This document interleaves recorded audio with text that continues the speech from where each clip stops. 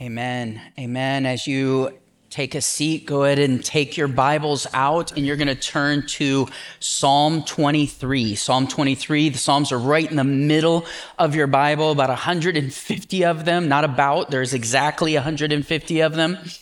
And we're going to be looking at Psalm 23 today as we start this new series called Soul Satisfied. It's the Psalms. What are they? They're praises. They're songs. The Psalms were Israel's hymn book. Pastor and teacher Christopher Ash, he says this: the Psalms are spirit-inspired words given to us by God to speak about God to God.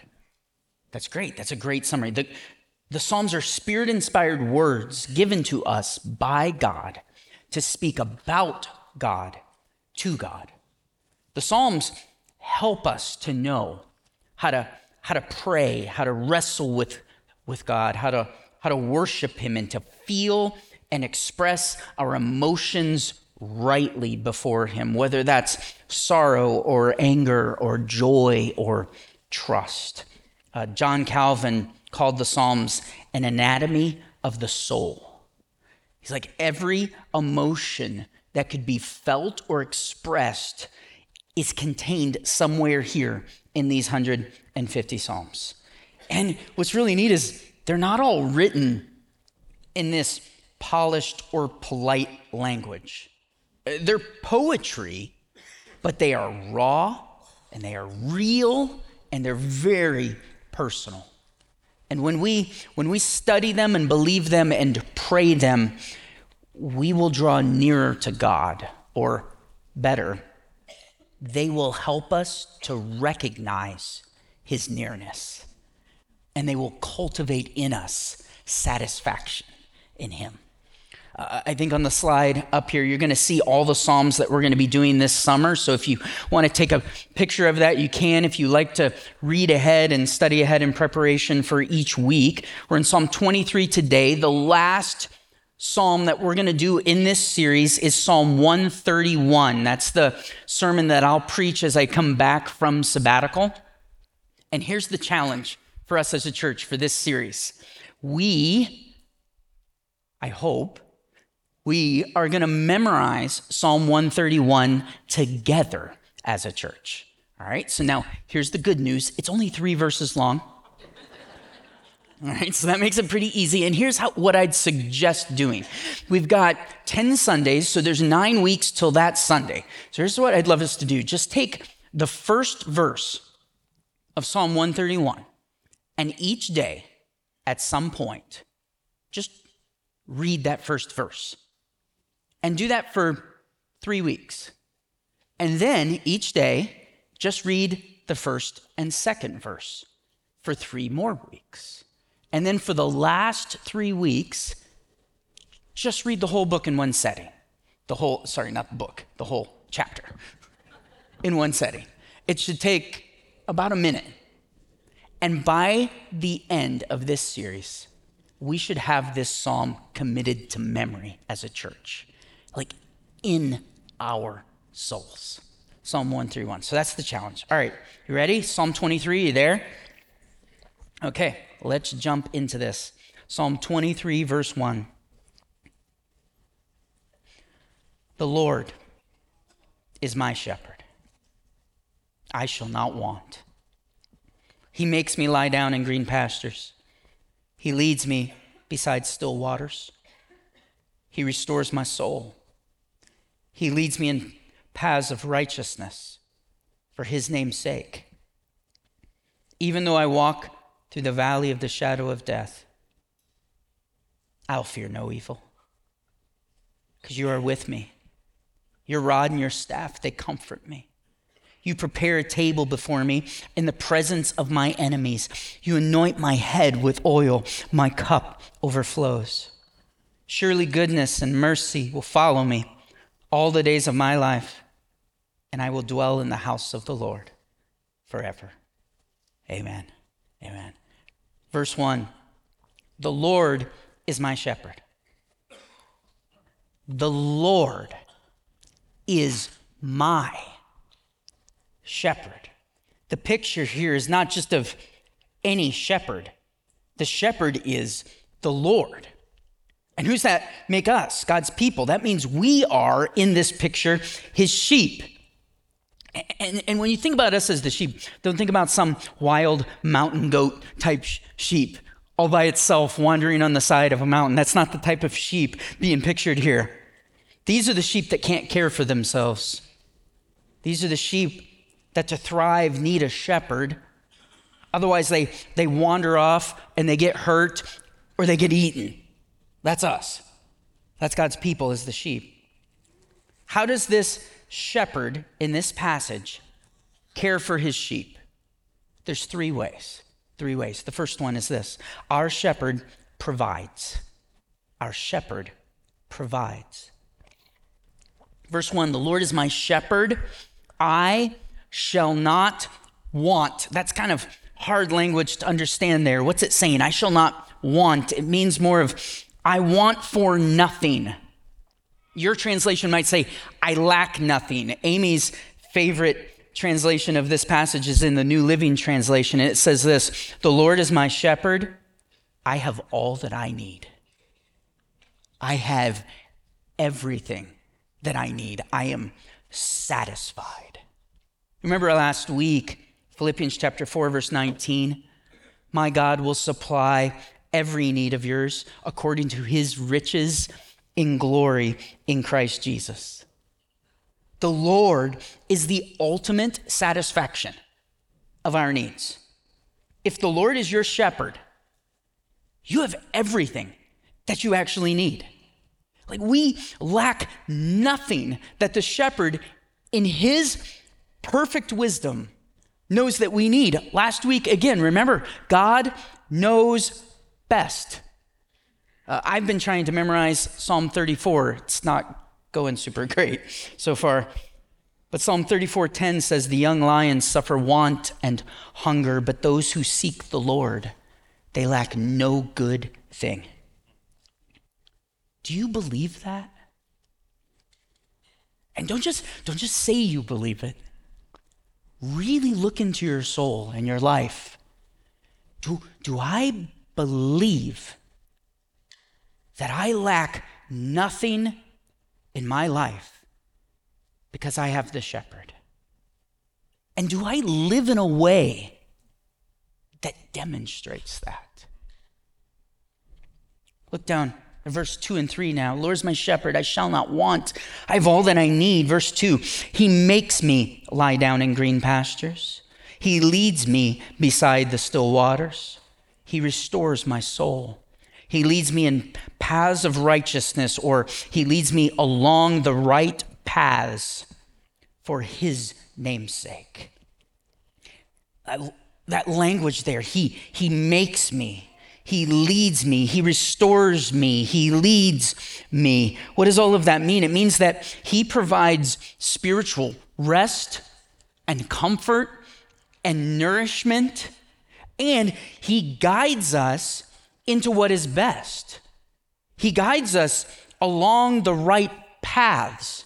How does he do that? Well, we see in Scripture that typically the way that the Lord guides us into the right paths is by his Spirit and through his word.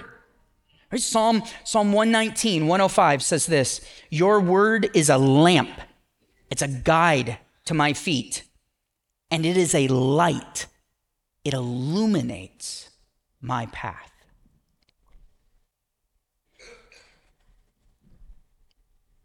Our shepherd will only lead you along right paths. You're like, Nate, again, like you studied, prepared, and prayed all week to tell us that? Yes. So hear it again. Our shepherd will only lead you along the right paths. Have you ever followed someone that you know is lost?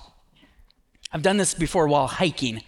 You're out in the woods and you make the mistake of letting the person lead who volunteers to lead. And then as you're coming along, you get to a fork in the path and they're like, I know exactly where we're going. We're going down this path right here. So you're like, okay, follow the leader. You get down that path and an hour into it, it comes to a dead end. And they're like, oh, I wondered if that would happen. Let's turn around and go the other way. Follow me. And you're like, nope, you have lost all privileges. You are now going to the back of the pack. I am leading. I will get us out of here into a restaurant because I'm hungry. Once someone has led you completely off the route, it's difficult to follow them, isn't it? It's difficult to trust them in the future as they lead you and guide you. He won't lead you in the wrong direction. He won't. You see, our shepherd is trustworthy. He won't lead you to places where he isn't with you. He won't lead you to places that aren't best for you. He won't lead you to places where he won't provide for you and be with you. You can follow the shepherd and trust him. You're like, how do I know that, Nate? Well, look down at verse 3. Look at what it says. He restores my soul. He leads me in paths of righteousness, or along the right paths. Why? For his name's sake. That's why. You see, we can trust that he will lead us along right paths because he does it all for his name's sake. He does it all for his reputation. See, a shepherd who doesn't provide for his sheep, he's not going to be a shepherd very long, is he? He's like, oops, lost all my sheep. Well, guess what? You're not a shepherd anymore then, are you? You're like, hey, I've got some sheep. I'd like to entrust them to your shepherding. Where are all your sheep? They got eaten. Oh, okay, I'm going to go find another shepherd. He won't be a shepherd long. Our shepherd provides for his sheep. Why? Because his reputation is of utmost importance to himself. He is faithful to provide everything that is needed for his sheep because he does it all for his glory. And we can follow him confidently, knowing that our shepherd provides. Next thing that our shepherd does, our shepherd protects. Our shepherd protects his sheep. Look at verse 4. Even though I walk through the valley of the shadow of death, even though I walk through the valley of the shadow of death, I'll fear no evil, because you are with me. Your rod and your staff, they comfort me. Notice here, David shifts from talking about the Lord as my shepherd to now talking to the Lord. The pronouns here shift. Even though I walk through the valley of the shadow of death. What is that? So picture this. A dark, difficult, dangerous ravine. This valley. On the other side of it, green pastures, still waters. And this dark valley it's cut through the landscape of the desert in front of you. And as you enter it, the darkness increases. And the light narrows, narrowing in on the path that's in front of you. A sliver of light. And danger and death and predators, they lurk in the darkness. And this seems to be funneling you right into the enemy's lair. Where are we going? Why this way? Wait, I thought the shepherd was leading us along the right paths. What kind of shepherd takes his sheep through this This is the type of shepherd that takes his sheep through this. First, a shepherd that is confident in his wisdom. A shepherd who knows the right path. A shepherd who is confident that this journey leads to someplace better, green pastures and still waters. A shepherd who's confident that he, more than anyone else, knows what is best for his sheep. What kind of shepherd takes his sheep through this? A shepherd that's confident in his wisdom. But second, what kind of shepherd takes his sheep through this? A shepherd who is completely confident in his ability to protect his sheep. Look down at verse 4 there. I'll fear no evil. Why? Because you're with me. Your rod and your staff, they comfort me. The shepherd's rod was this club, this thick, short club that hung from the shepherd's belt that he used to fight off predators. Think of this almost like a short baseball bat. Funny story I thought of this week as I was reading this. Some years ago when our 3 kids first started staying at home by themselves, we went to dinner one night, and our kids, just in passing, said something about, that time when we thought someone broke through the front door and was rummaging around downstairs. That was kind of scary. And we're like, whoa, pause. We haven't heard this story. We need to hear more. And they're like, oh yeah, it sounded like there's this big crash, and it sounded like someone just kicked in the front door and then they were downstairs. And I'm like, surely 911 heard about this? And because we didn't. What's going on? And they're like, it was okay, Dad. Why? And they're like, well, and I won't name names. One of my children, they said, went and found a baseball bat. And they got that baseball bat and they went downstairs to check and make sure everything was okay. And I'm like, pause. Better option in the future, 911, mom and dad. Okay, and they're like, Dad, it was okay. I mean, would you want to face this child with a baseball bat? And I'm like, good point. Good point. And it's one of those moments as a parent where you're like, I don't know whether to be so mad right now or to be proud. It is all lumped into one. But my kids, they understood, hey, this is what a club is for. It's for protection. It's to beat off the bad guy, right? Your rod comforts me. What else? Your staff. What was the staff used for? A shepherd's staff was used to guide the sheep. Remember, we're not the smartest creatures.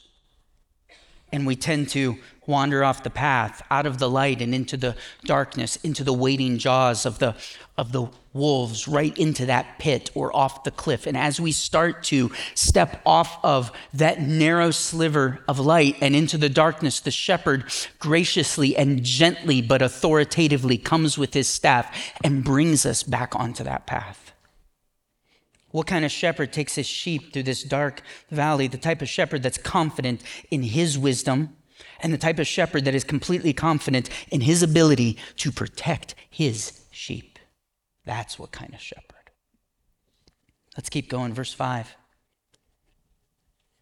You prepare a table before me in the presence of my enemies. You anoint my head with oil. My cup overflows. The picture here changes just a little. And now it's becoming even more personal. We see the shepherd acting even here almost like a host or even a friend. So picture this again. You have a dark valley. You're in it. Hungry wolves stalking, snarling, lurking in the shadows, ready to devour. That's where you're at. And in the midst of that darkness, there's a spotlight. And that spotlight shines on a table. And the shepherd says, hold on, sheep.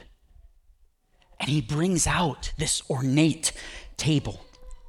And he sets it down in the light And he grabs chairs and he puts chairs around this table, and then he sets the table methodically.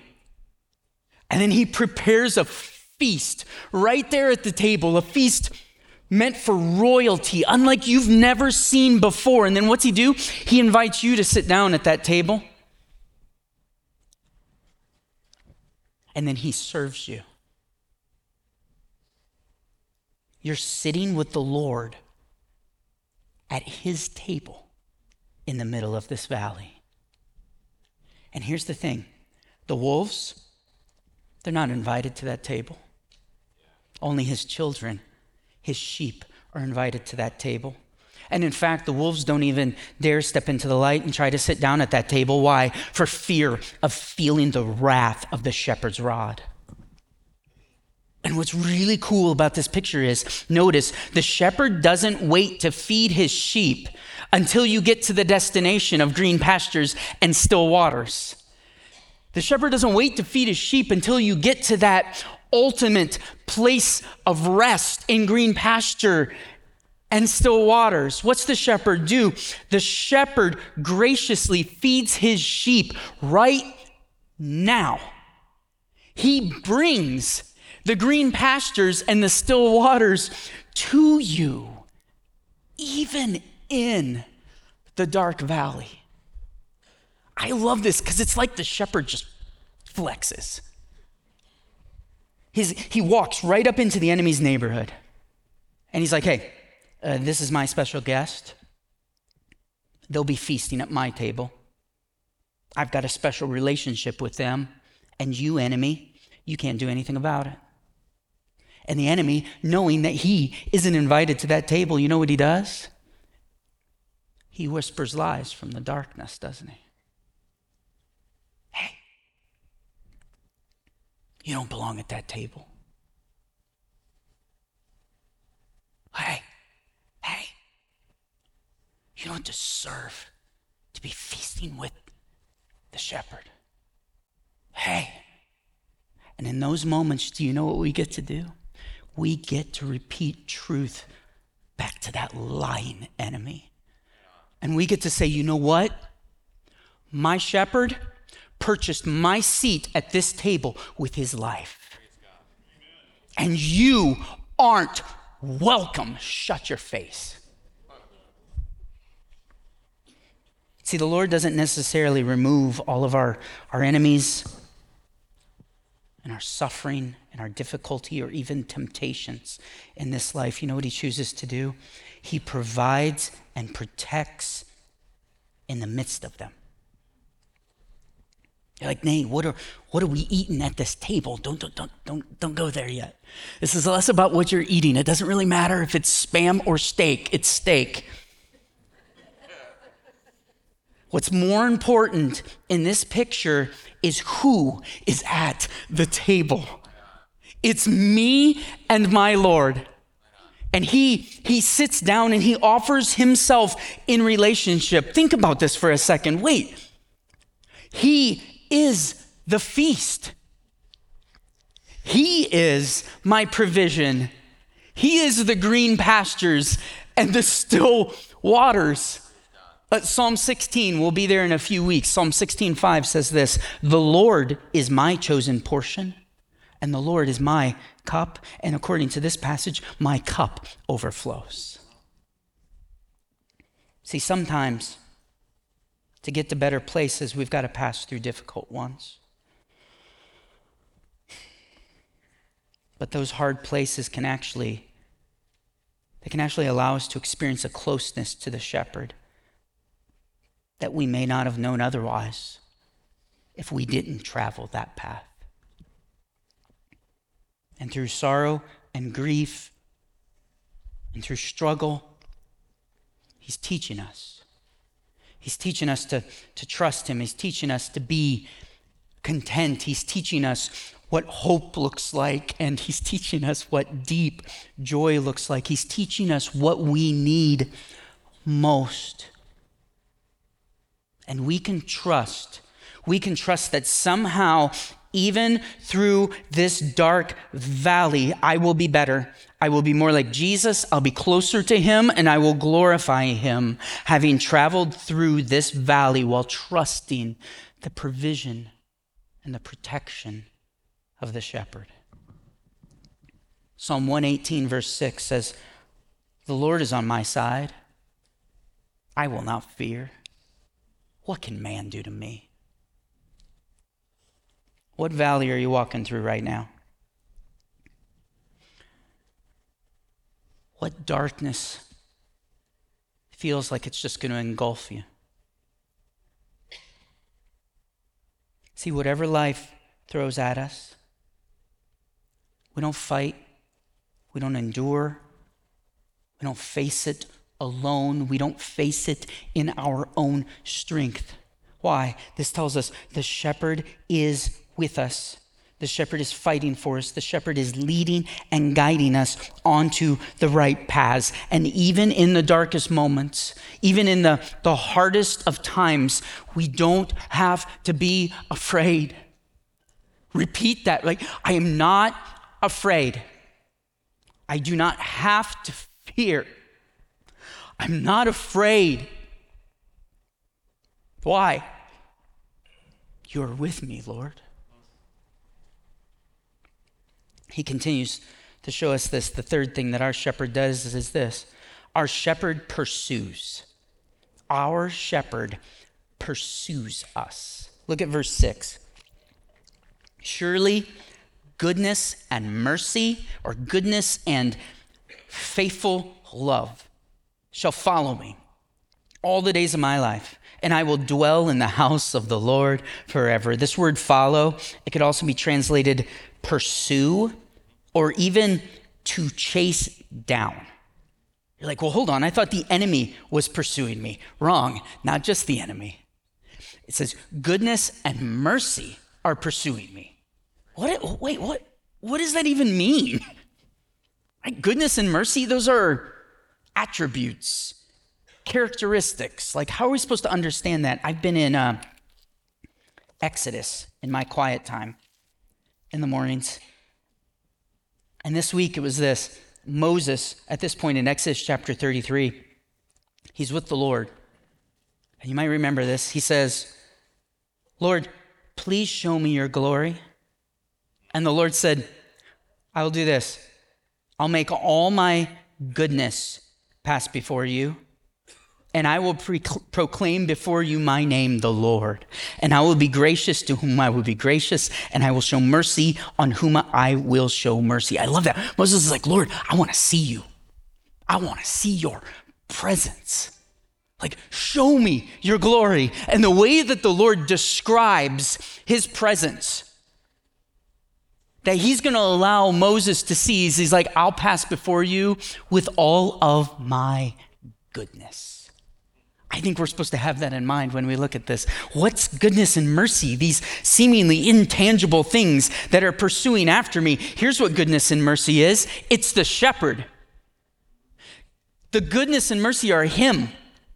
He in his perfect character pursues us with his person.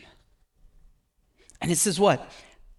"I will dwell in the house of the Lord forever." Where's that house? That house is where he is. It's where he's present. It's a description of what it looks like to be with the Lord in relationship and in his presence. And it says, here's where the house of the Lord is. It's where he's at. And his goodness and his mercy, they'll follow you as his child all the days of your life. There's nowhere that you will go as his child where he doesn't chase you. There's nowhere you will go as his child where he won't be with you and ready to help you and love you and in relationship with you and show you his goodness and his mercy and his grace. Praise the Lord that our shepherd always pursues his sheep. In the New Testament, we see that this shepherd that Psalm 23 is talking about, it's Jesus. In John chapter 10, it says, I am the good shepherd, Jesus says. The good shepherd lays down his life for the sheep. I am the good shepherd. I know my own, and my own know me. Just as the Father knows me, and I know the Father, I lay down my life for the sheep. My sheep hear my voice. I know them, and they follow me. I give them eternal life, and they will never perish, and no one will snatch them out of my hand. My Father who has given them to me is greater than all. No one's able to snatch them out of my Father's hand, because I and the Father are one. The good shepherd laid down his life for his sheep. He silently, selflessly, and sinlessly offered himself as our sacrifice. And he endured the just wrath of God in our place. And he pursued us at the cost of his life so that we would receive his free gift of salvation and be overwhelmed by his goodness and his steadfast love. Is he your shepherd? If you have not placed your trust in him, he is not your shepherd. And even now, under the sound of my voice and the preaching of his word, he is pursuing you and saying, turn from your sins.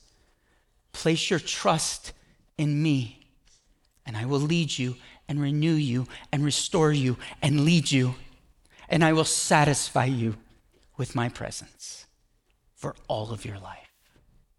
Turn to him today. You're like, Nate, I am his sheep. He is my shepherd. What do I do? What's this psalm tell me to do? And psalms don't always work like that. I'm just going to tell you, go out and do this thing, this thing, this thing, and this thing. Here's what you're meant to hear and to see that you're meant to do from Psalm 23. You're meant to consider it, to think about it, meditate on it.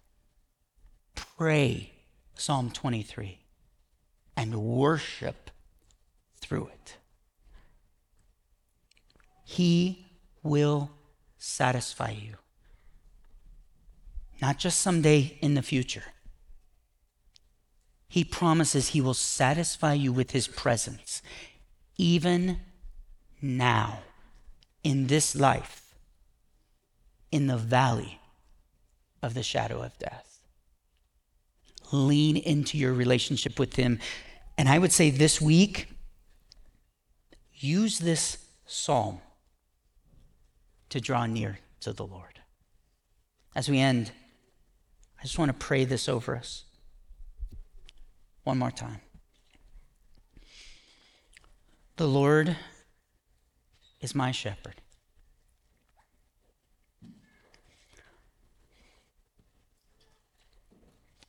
The Lord, God of the universe, Savior, King, is my shepherd. I have all that I need. He makes me lie down in green pastures. He leads me beside still waters. He restores my soul. He leads me in paths of righteousness for his name's sake. Even when I walk through the valley of the shadow of death, I'll fear no evil. For you are with me. Your rod and your staff, they comfort me. You prepare a table before me in the presence of my enemies. You anoint my head with oil. My cup overflows. Surely goodness and mercy will follow me all the days of my life, and I will dwell in your house, Lord, forever. Amen.